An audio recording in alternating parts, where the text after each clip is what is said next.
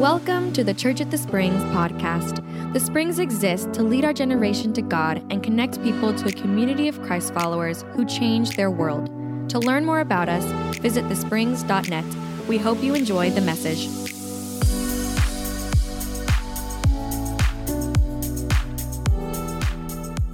You know, the series, we're landing this today. We've been talking about the complexity of relationships. And it's, it is, there's an assembly, there's troubleshooting, there's instruction manuals. And we all understand that when it comes to you buy a product and it looks so good on the box, but when you open it up, it doesn't look the same on the inside. I had that happen. I mean, sometimes it's like, building things for your kids. Other times it's furniture from IKEA. For me, it's electronics. I love electronics. So I saw something at Best Buy and I thought, I need that. And it was a Philips Hue light strip. And I said, I need this to go like underneath the kitchen and the butler's pantry, underneath the cabinet to light it. That would be amazing. And that's what it looked like. And the great thing is it's not just like a white light. It's multicolored. Right? And then I'm thinking, what am I going to use that for? I have no idea, but I probably need it. But here's the thing. Once I took it out and I opened the box, I got the instructions out. And I took a picture. These were the instructions. No words, just pictures. And I was looking, and there's another page of instructions, and I'm looking at that. I'm going, how could I go wrong with such clear instructions? And it didn't take long before I realized I don't know what they're talking about. So I'm going to go to the troubleshooting section. And, and then I looked, they didn't have a troubleshooting section. They just had a number. And we all know what happens. You call that number and it connects you with somebody on the other side of the world who's in a call center with 100 other people. and then they always start with a statement that's something, something like this. They say, I understand how frustrating it is for you to be having problem with your Philips Hue light strip. And I'm like, no, you don't. No, and I'm thinking, I don't even know you. And, so I don't need like fake empathy from somebody on the other side of the room. No, I'm looking for real answers to real problems. I've got to figure this thing out because it doesn't make sense. And, and just so you understand, I made it through because the truth is, who needs instructions? At the end of the day, after about, 12, 15 hours, that's what they look like. So it worked. It was good. And anybody else needs help installing, call the 1-800 number. Anyhow, but, here's the thing about a troubleshooting guide, though. Troubleshooting guides are there when you need to fix something that didn't work. And it takes a totally different skill set to fix something than it does to build something.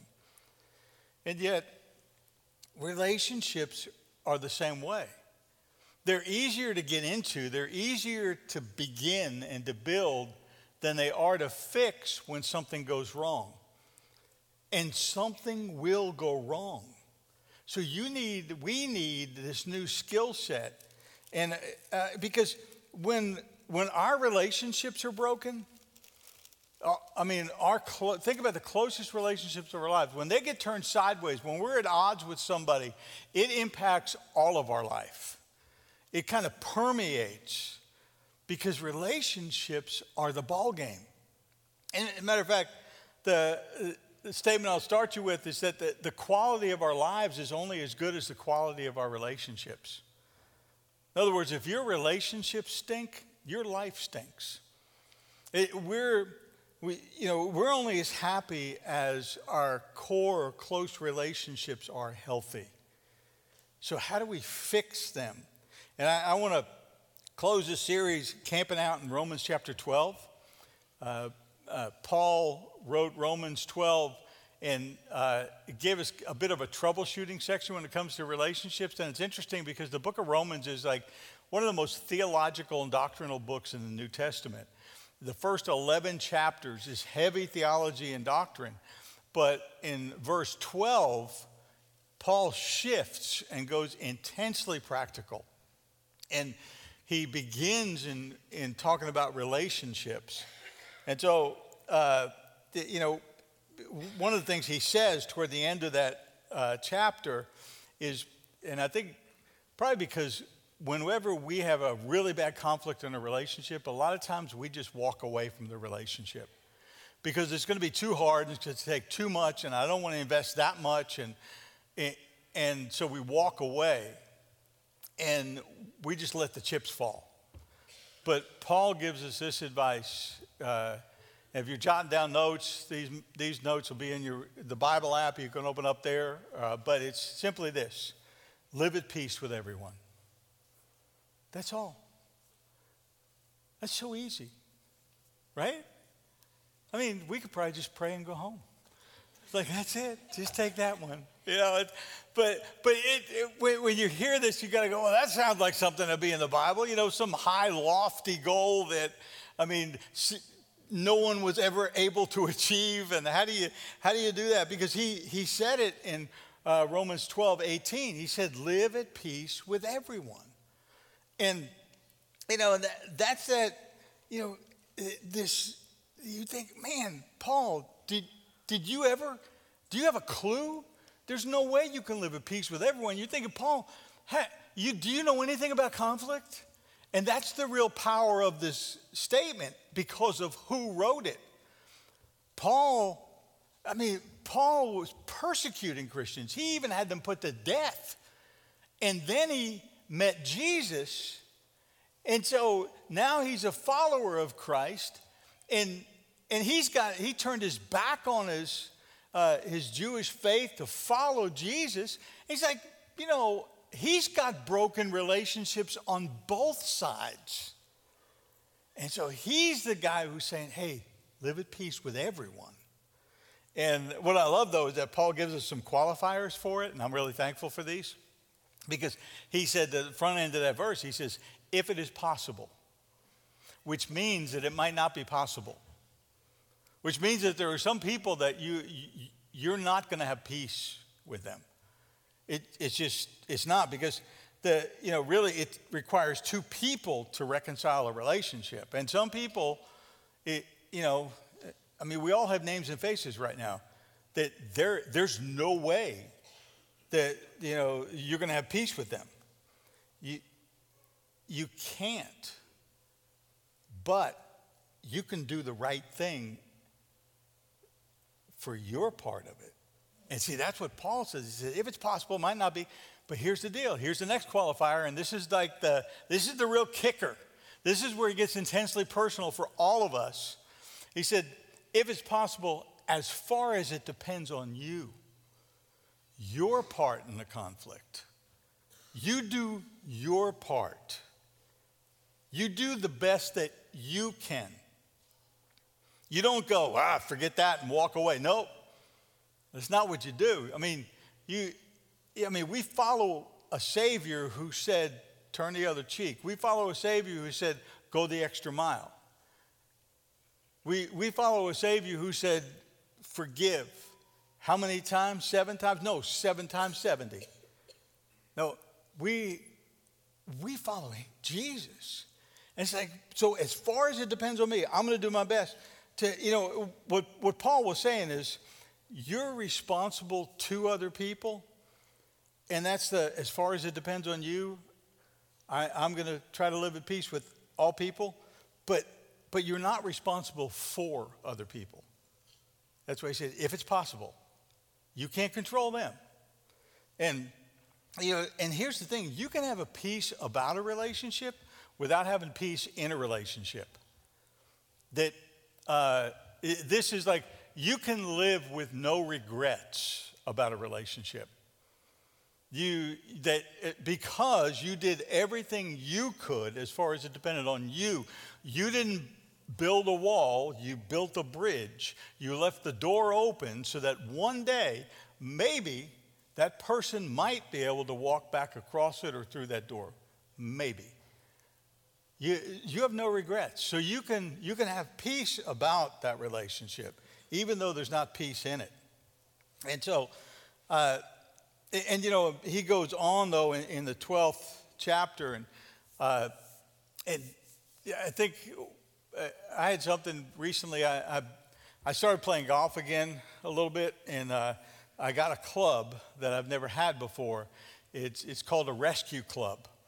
It was, and if you're not a golfer, a rescue club is basically used. It's also called a hybrid, and it's used when you're in a bad situation on the course, or you have a bad lie, or you're in deep weeds, and it's more forgiving than the other clubs. And for me, I often get in the wrong places on golf courses, and I need a forgiving club the way I play. And so this is this is my dream club. And so I took it out on the driving range for the first time recently. And I'd never hit one before. So I took a swing with it, and the first swing, it just shot off to the right. Actually, almost took out the person on the driving range next to me. It was that bad. And I was like, oh, man, that what happened? That didn't feel right. And then I looked down at the club. And this is the club with the big scratch on the toe. Brand new, bright, shiny club head scratch right there. My first shot.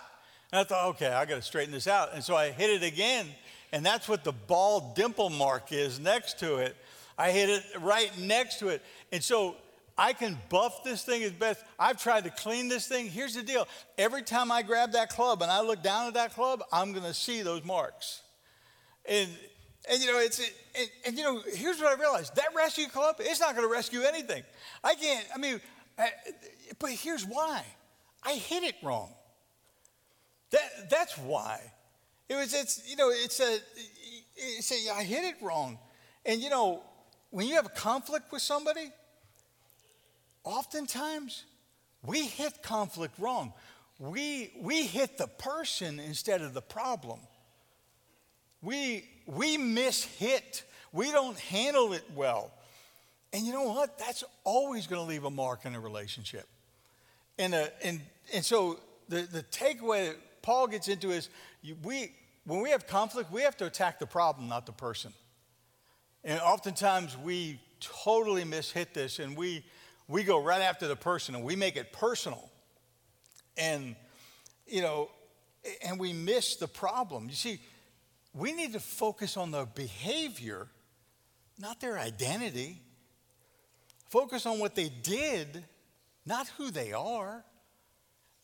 Okay, I might be in a different camp than a lot of you. Maybe you're more spiritual than I am.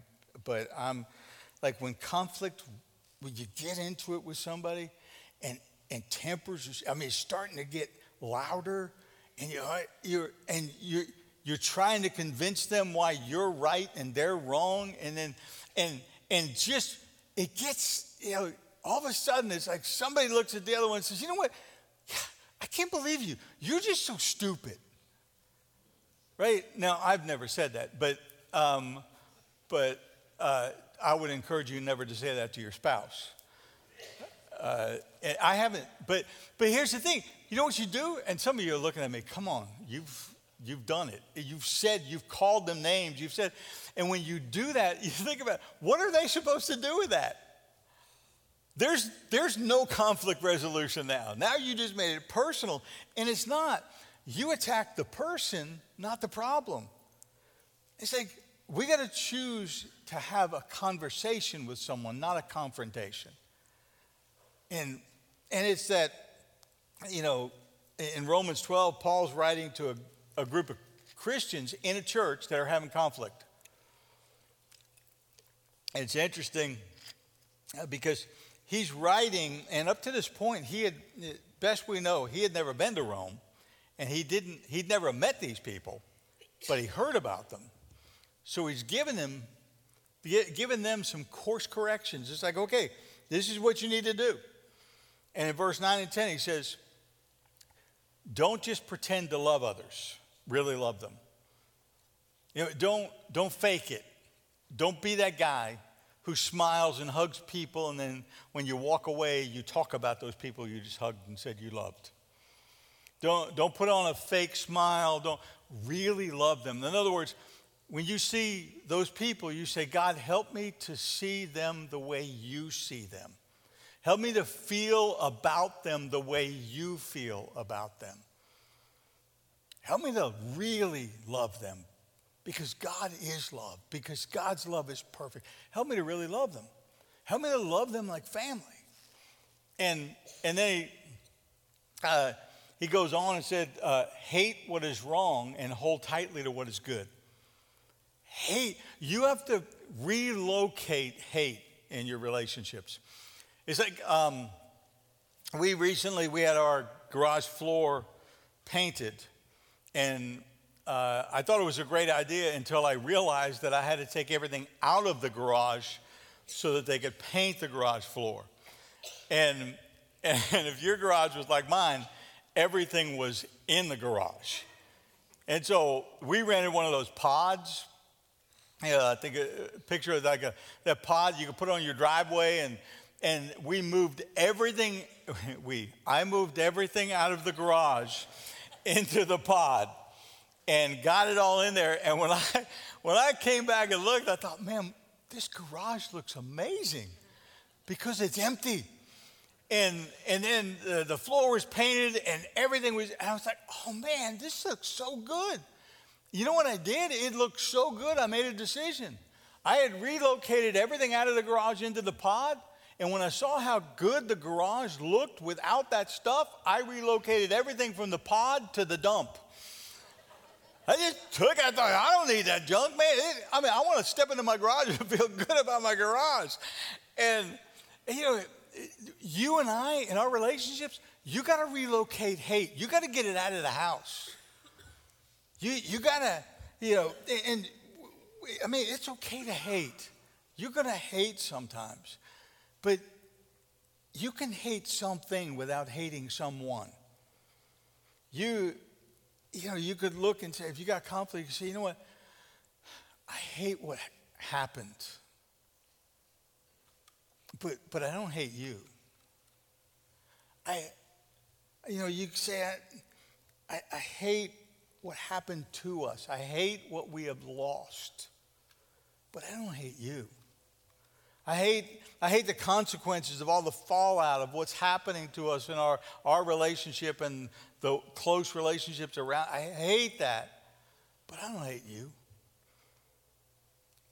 What if you decided that you were going to hate a what, not a who? That's when Paul would say you're beginning to move toward healthier relationships. Because then you're removing obstacles. And you said you've got to hate what's wrong. And you know what happens when you hate what's wrong and you move that hate out? You can see clearly what's right. And that's what he says. Then you cling to what is right, what is good. Because there's good, but you can't see the good because you have so much hate. And so you've got to make the transfer. And then he says, once you've done that, he goes on and says, now love each other with genuine affection and take delight in honoring each other.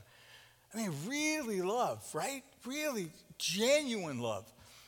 God's love that you would have. And he says, and you do that by honoring them. You know what honor is? Honor is when you defer to somebody else.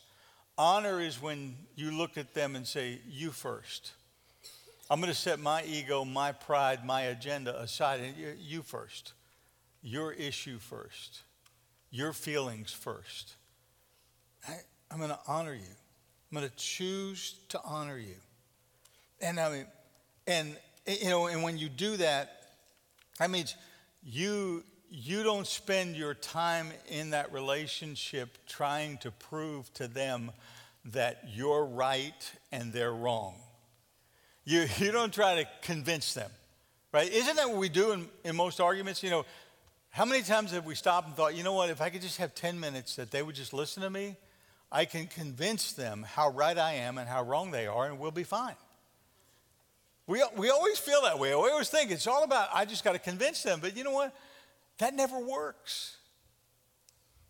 Because they don't want you to convince them. They want you to understand them. So stop trying to convince people how right you are and try to understand why they feel the way they do. You know, those conversations need to be like, hey, help me understand. I really want to understand where you're coming from. And, you know, that's that. And because if you don't, there's going to be a wrong in a relationship. You know, the other thing we do, the other problem we have is that we want to get even with people when they hurt us. Right? When somebody hurts you, you want to hurt them back. Or when somebody hurts you, you want them to pay the price. And you want to make sure that you're around to watch them pay the price. And so and what Paul would say then is a solution, third solution is like choose reconciliation over retaliation. Retaliation is about my rights. I want to be right and reconcile. That's about your relationships. So don't retaliate. I mean, that's our natural response, isn't it? But Paul says, and read through Romans 12. He covers this. And not only him, but most of the New Testament writers deal with this very same thing. And Paul said in verse 17, never pay back evil with more evil. Don't retaliate. Retaliation is not your job. That's what God does. That's not what you do. You think it'll make you feel better, but it won't. And he says, don't retaliate. Do things in such a way that everyone can see you are honorable. It's interesting because he says, so that everyone can see. He didn't say so that that person can see that you're honorable. No. He said the watching world. See, think about it. They were in Rome, Nero's Rome, persecution. I mean, Christians were about to be attacked and scattered. And he said, listen, you've got the people that are watching you, let them see you as honorable. I mean, that's what, you know, he said you've got to be more interested in reconciliation than in being right. And the problem is most of us, we'd rather be right than reconcile. And so it's like that, you know, you've got to decide, okay, how am I going to reconcile this relationship? And let me help you with something too, because a lot of people think that reconciliation and resolution are the same thing, and they're not. They're two totally different things. See, reconciliation means you're going to reestablish a relationship. Resolution means you're going to resolve every issue, and you're not. You can have reconciliation without resolution. I mean, you can disagree with someone without being disagreeable. You can walk side by side with someone without seeing eye to eye with them. Reconciliation and resolution are two totally different things. And so when you focus on the relationship, oftentimes what needs to be resolved becomes irrelevant over time. And you realize it's certainly not worth ruining the relationship over. So, you know, we talk about reconciliation in our society a lot. Because I don't know that our society has ever been as divided as it is. I mean, man, I can't even stand to read the media and go online because there's so many different sides and people are so argumentative, and I mean the venom that comes out. It's like, and you know, we talk about, you know, there's we got to reach across the aisles, and you know, we got to bridge the divides, and we talk about that. But the division in our nation is palpable. But you know that reconciliation was biblical long before it was political. I mean, it's always been God's story. That, reconciliation, because you think about why is it so important to God? Why is it from cover to cover through the Old Testament and the New Testament? Why is reconciliation a theme? Because reconciliation is the gospel. Because reconciliation is why Jesus came. He came to reconcile us with his heavenly Father. That's why he came. Jesus was God's step, his first step toward us in reconciliation. And it says that, Paul wrote it in 2 Corinthians 5. He says, for God was in Christ, reconciling the world to himself, reconciling us to him, no longer counting people's sins against them. He said, he sent Jesus so that our sins couldn't be counted against us anymore. Because God knew what we know now, that if I'm really going to reconcile with someone, at some point along the way, I have to quit counting their sin against them. What they did to me, what they said, I have to take whatever it was and I have to get it out of the equation. Or we're never going to reconcile.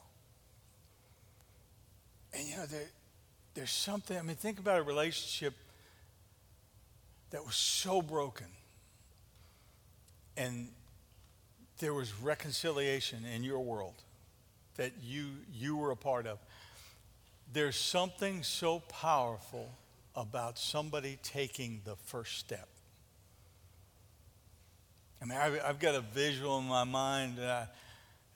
Those that, if you've heard me talk about my family growing up, my mom's side of the family, they were always at war with each other. There was always division and fights and sides, and some didn't speak to others for years.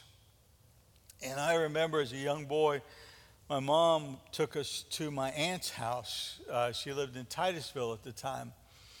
And she took us there to see my aunt and uncle and my grandparents who were down from New York. But my mom hadn't spoken to her in years. And her plan was she's driving in and she's going to drop us off and then she's going to leave and then she'll come back in a couple hours and get us. And I remember sitting in the back of the car and she pulls into the driveway and I still see that house. And she looked at us and said, okay, y'all go ahead inside. And then I looked and the front door opened and my uncle was standing in the front door. And he walked out the door toward our car. And I could still feel it in my soul right now, that moment. Because I was sitting there going, what's about to happen? And he walked up to her car, her door, and said, Pat, come on in. We love you and we miss you. And your mom and dad are in there. Come on in. And I remember as a kid thinking, what's she going to say? Because I heard my mom say a lot of things. And I had no idea where this one was going. Because he took a big risk. Years, the divide was, for years. But he took the first step. And I watched her turn the car off and get out of that car, and we all walked inside. It was because he took the first step. It always takes someone taking the first step. And here's the thing. Jesus took the first step. He came from heaven to earth. He died on a cross to pay for our sins so that they wouldn't be counted against us, so that we would be reconciled with his heavenly Father, so that we would have a relationship, not just reconciled, but restored. Paul went on in verse 17 and said that if anyone's in Christ, they're a new creation. All things have become new. The old is gone, the new has come. He said, it's yours. He said, but what are you going to do with it? He didn't know how you would respond. He didn't know how some of you will respond today. But Scripture says, while you were still sinners, Christ died for you. He took the first step. And for some of you, you've struggled with reconciling relationships, and you have so many scattered and broken relationships because you've never reconciled the relationship yet. You've never said, Jesus, I'm going to follow you. I'm going to take what you did on the cross. I'm going to apply it to my life. I want a relationship with my Heavenly Father. That's where it all starts. And you can begin that relationship right now, today, right where you're sitting. Let's go to the Father in prayer. As you bow your heads and close your eyes, if you're here and you say, I want to begin that relationship with Jesus, tell him that. You can pray this prayer, not out loud, but between you and God, and you can say, Dear Father, thank you for loving me. Thank you for never giving up on me. Thank you for taking the first step.